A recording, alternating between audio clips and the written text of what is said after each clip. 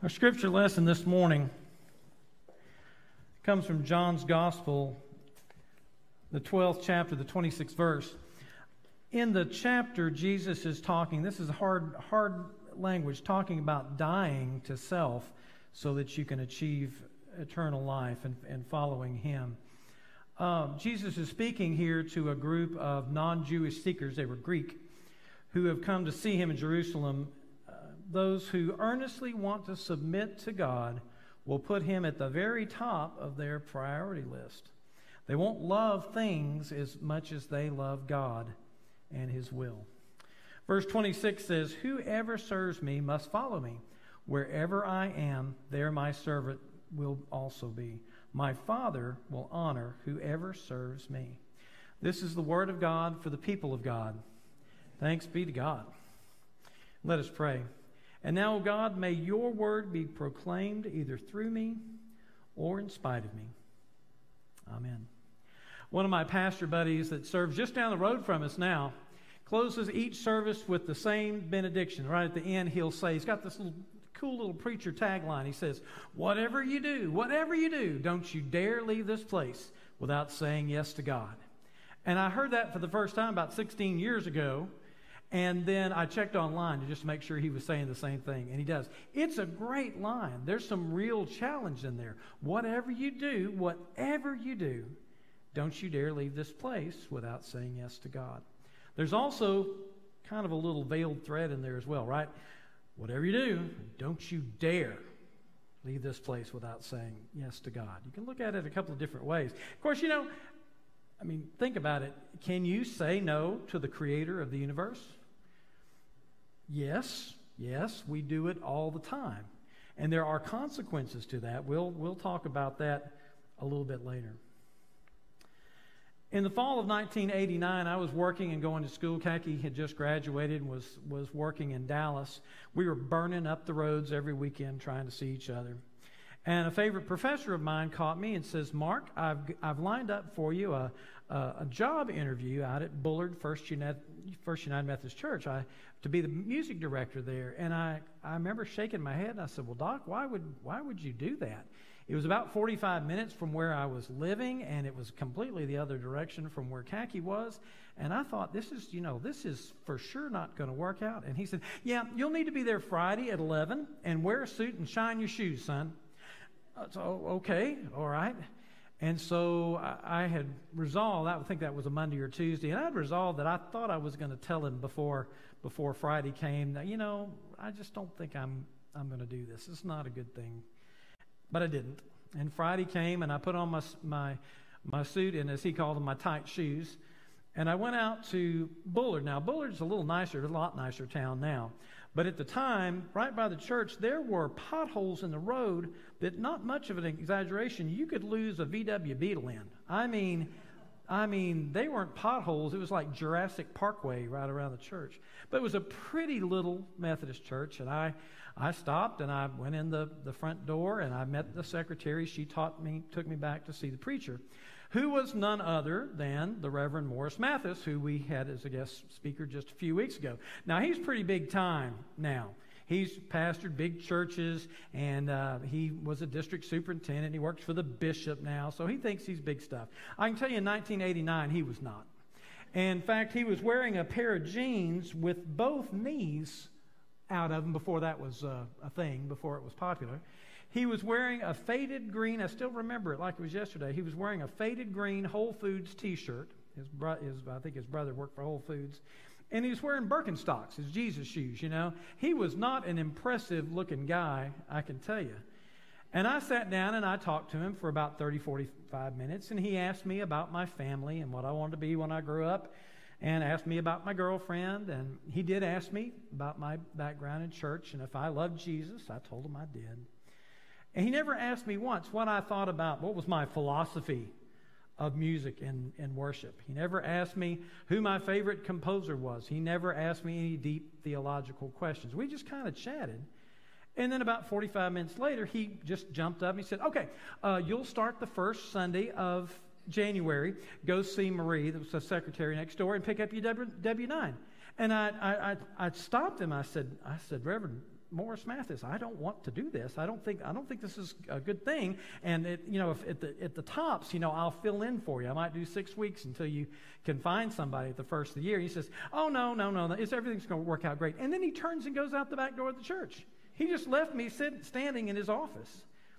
I went down and picked up my W-9 and drove off. This was the days before cell phones, but I had determined on my 45-minute drive home that I was going to call him and tell over the weekend and tell him, really, this is just not the right thing for me. Well, Monday came, and then another Monday and another Monday. Khaki and I went out to Bullard to see the Christmas cantata that the choir did. We met the very nice retired school music teacher that had been their choir director. He was retiring again and moving away. We met some lovely people in the choir. And sure enough, on January 6th, 1990, I started as the music director there at Bullard First United Methodist Church. I don't think I ever really said yes, but I didn't say no.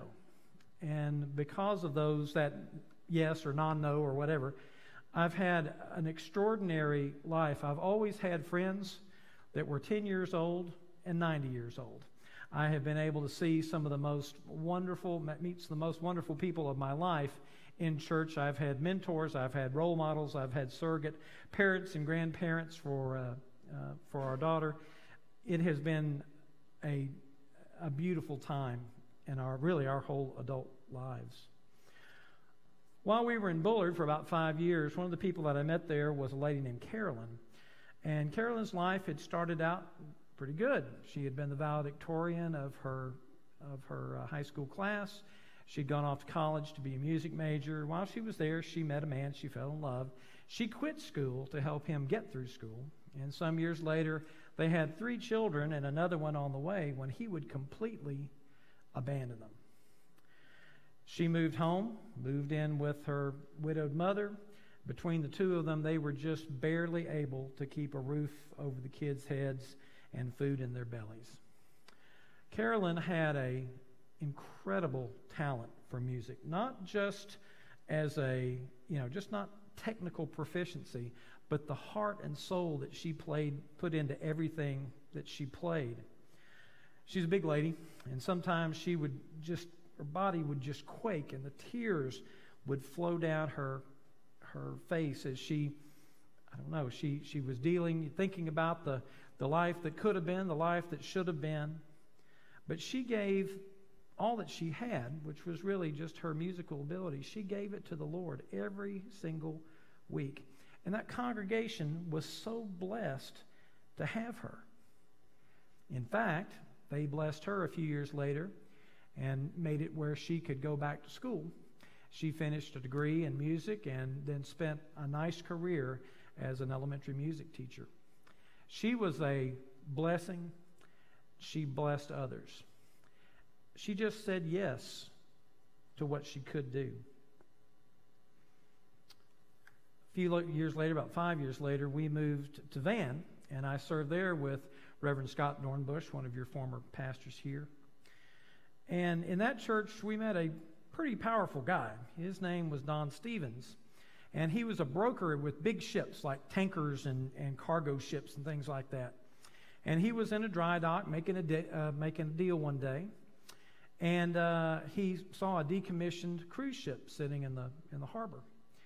And he says, the way he tells it, it wasn't a still small voice. God gave him a mandate and a plan. Said, Don, you're going to buy that ship. You're going to turn it into a floating hospital, and you're going to take it into the poorest parts of the world and serve. And in a few years, he had established Mercy Ships, which is the largest non-governmental provider of basic surgical procedures nation in the world. I want to know how that conversation went that night at home. What'd you do today, honey? Oh, I bought a boat. Well, great. Okay, well, what kind of boat did you buy? Buy a bass boat? No, I didn't buy a bass boat.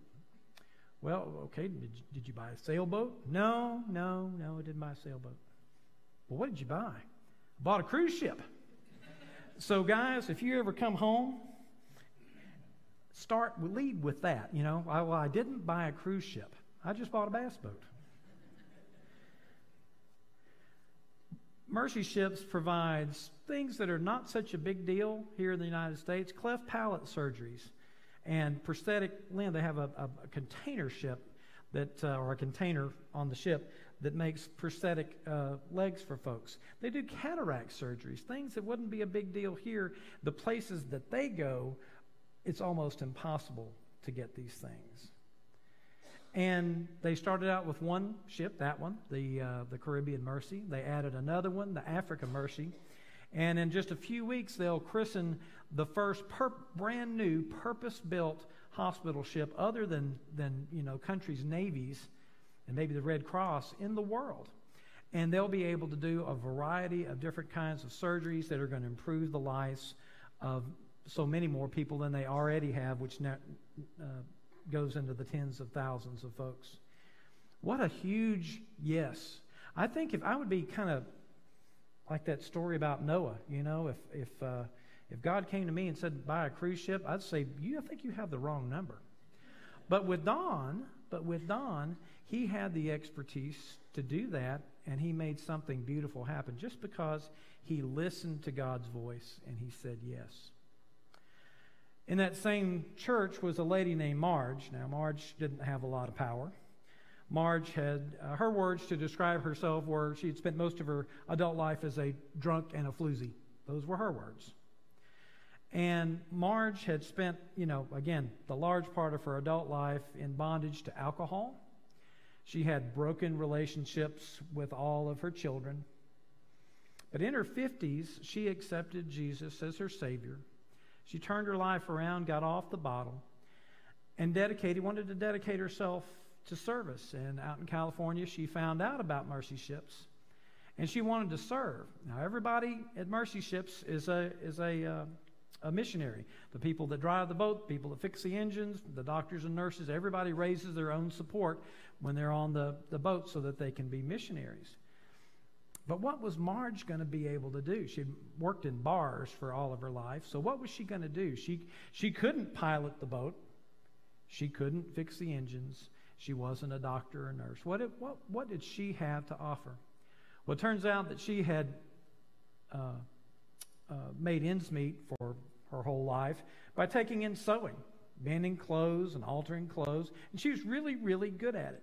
Well, it turns out that's a very important skill to have on a ship that very seldom comes into port. When the clients would come in and they put them in gowns, they would wash their clothes, and the clothes would go to Marge to be mended. And when she did that, she would pray over those clothing. When members of the crew needed something fixed, she'd do the same thing. She'd fix their scrubs, but then she would also pray for them. Now, Marge was the life of the party. She had a big personality, and pretty soon she became the belle of the ball. And she stayed on the ship for most of 20 years, and finally she got where she really couldn't be at sea anymore.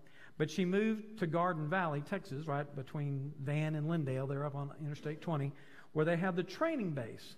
And Marge lived out her days answering the phone, still mending some clothes, and bringing joy to everybody that she came in contact with. After 5 years in Van, my school teaching job took us to the Longview area. I taught in White Oak for a long time. And we joined the church at Longview Gregton. It's kind of the smaller church in suburban church in Longview. And there I met the Reverend Emmett Barrow. And Emmett Barrow, you want to talk about a guy that had done his bit for God and country. He had spent World War II as a chaplain, Navy chaplain, on Adak Island in Alaska. And if you don't know where Adak is, there's a whole lot of pretty places in Alaska. He said that wasn't one of them. And so he spent almost the entire war ministering to the sailors that came to the naval base there. And he came back to the States, to the mainland, and married his bride, and they served churches all over the Texas Annual Conference. He retired as a district superintendent. And then for the next several years, he was an unappointed associate at Gregton. Did that for several years. And then he cut himself down to half-time and still served. And by the time I got there, he was almost 80 years old. Maybe it might have been 80 years old. And he was not on the staff anymore, but he still kept a little shoebox of an office in the church. And every day he would come in and he would find out who was in the hospital, maybe who had passed away or a new birth. And he went out and visited all of those folks. And he did it until he couldn't drive anymore. His eyesight got too bad to drive. And then even after that, he had his daughter, who was in her 60s, drive him around. And he did that really until just weeks before his death. Reverend Barrow not only said yes, I don't think he knew how to say no. If there was anything in the church that needed to be done, he was there. After about 12 years there, we moved to First Marshall, where I first met Roger, and there was a fellow there named Monty Bacon. We loved Monty. He was just such a good man. He was a business owner and had a real heart for mission. And he became very convicted, very concerned that there were a whole lot of people in our community, and there in Marshall, that couldn't get out of their houses. They needed a wheelchair ramp. They might have poor eyesight or orthopedic problems or be in wheelchairs.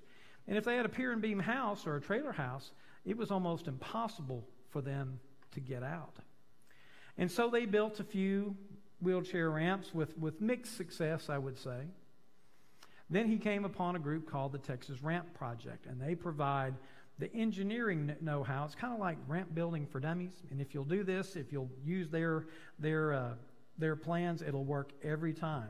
And so Monty established a small group, probably 12 to 14 people, men and women, young and old, that had a heart for this and wanted to work on these mission projects. Well, in 2 years, think about how many weeks that is, they had built 100 ramps. In fact, so many that the Texas Ramp Project said, okay, you got to slow down. And that they actually provided some of the materials too. Said you're running us out of house and home. So what did they do? They didn't quit. They just found other sources to get the lumber and the materials that they needed to do it. And I think there's up somewhere around 200 now that they've done. Just a remarkable yes, and seeing a critical need in the community and then finding a way to solve it. A beautiful, beautiful yes. And since I've been here in just a few weeks, I've seen some incredible yeses. I've seen folks rallying behind families who lost loved ones, a bold mission group, prayer warriors that cover this church and its people in prayer, people that do children's sermons and provide ASL services for us. Beautiful, beautiful yeses. People that found something that needed to be done, and they just stepped up and did it. I think there's still more work to be done, though. This past Wednesday, we met with a group of ministry leaders, and we discussed what the vision for the church was going to be as we emerged from COVID. I know we're tired of talking about COVID, but it slowed every church. And as we look to the fall, as we look hopefully to a healthier time and a time that we're able to ramp up our ministries, we need to have a vision for what the church is going to look like, what we can do. A lot of those ideas are locked in your head. It's not a Roger thing or a Mark thing or a Jason thing or anybody's thing. It's our thing. And we're going to have to be bold in our vision. What do we see this church doing 6 months from now, a year from now, 5 years from now? We have facilities that allow us to do almost anything. Almost anything. We can dream dreams that, might have seemed impossible just 2 or 3 years ago. And I hope that we'll do that. In our meeting, we talked about stepping out boldly, seeking God's will for our church, and then moving forward fearlessly, saying yes to God. We're going to need a whole lot of yeses if we're going to pray purposefully, if we're going to worship passionately, if we're going to study thoughtfully, if we're going to fellowship, and we're going to serve. For us to realize those things, there's going to have to be a lot of yeses. That there's more to talk to about dying to self, but when we put the things, the earthly things behind us and think about the spiritual things, then it gets a little easier to say yes to God.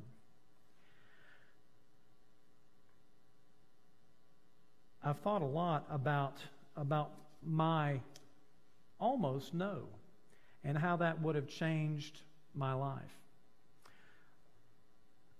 You probably have some times in your life where you've either said no or wish you had said yes. I think we need to look at those, reevaluate where we are, reevaluate how we commit ourselves to serving in God's kingdom. They're not all going to be, you're not all going to start mercy ships. But maybe you can teach a Sunday school class or leave a Bible study or come to a Bible study to learn more about God's will for your life.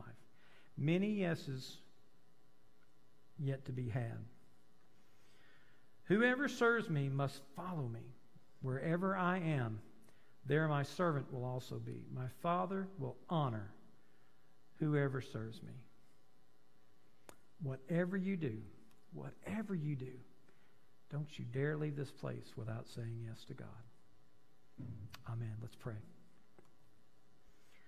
Father God, we thank you that we can serve you. We thank you that you give us eyes and ears and hands and feet and give us instruction in how to serve others. Father, we just ask that you would give us strength, give us wisdom and discernment to find your will for us as individuals and us and our church here. And in everything we do, we'll give you the glory. Amen. You want to talk about a yes, we've got a bold group going out this week. As Roger said, last year there was no such thing as a UM Army. We couldn't have done it because of the pandemic, but we're back. We're back. And we're sending a group out this afternoon that's going to be working down in southeast Texas and Louisiana. And we can't wait to see the work that they do. If you're going on that trip in any capacity, would you come forward, please?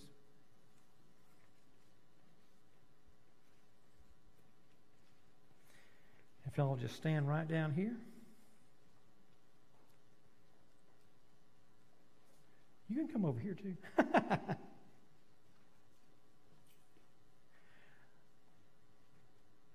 So church, this is your mission team.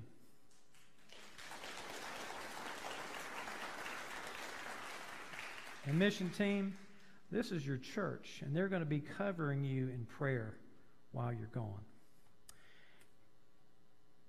Dear friends, as we take part in this celebration of blessing and commissioning, we are reliving a practice of the early church. We read in the book of Acts that the Holy Spirit set apart Saul and Barnabas for the work of mission, and the church at Antioch, after fasting and praying, laid hands on them and sent them out. The early church eagerly sent its members to other peoples to assist those who were already of the household of faith and those who did not yet believe in Christ. Today, we also send these, our sisters and brothers, to serve the needs of others and to represent First Huntsville as representatives of God's love.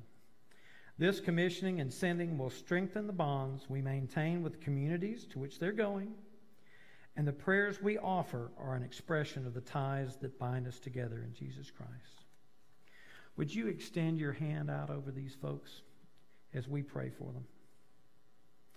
Guiding and loving God, empower these people to be your hands and feet. Help them to glorify you by serving others. Send them into the world to feed the hungry, shelter the homeless, and warm those who are cold.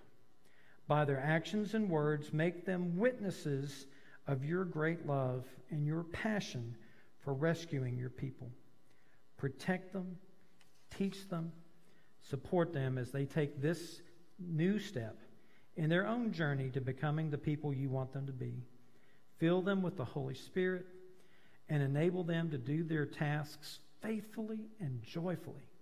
Bring them safely home, and then let their experience further enrich us so that we too may glorify you by serving our community in the love of Christ. It's in Christ's holy name we pray. Amen. Now, before you go, church, we want to be in prayer for these folks. And we have some prayer bracelets, and they have the names of these folks that are going this week. If you would agree to pray for these folks, if you would take one of these bracelets and wear it, well, until it falls off anyway, and pray for them by name each day. Would you stand if you would like a bracelet? And then you all take the bracelets out to them.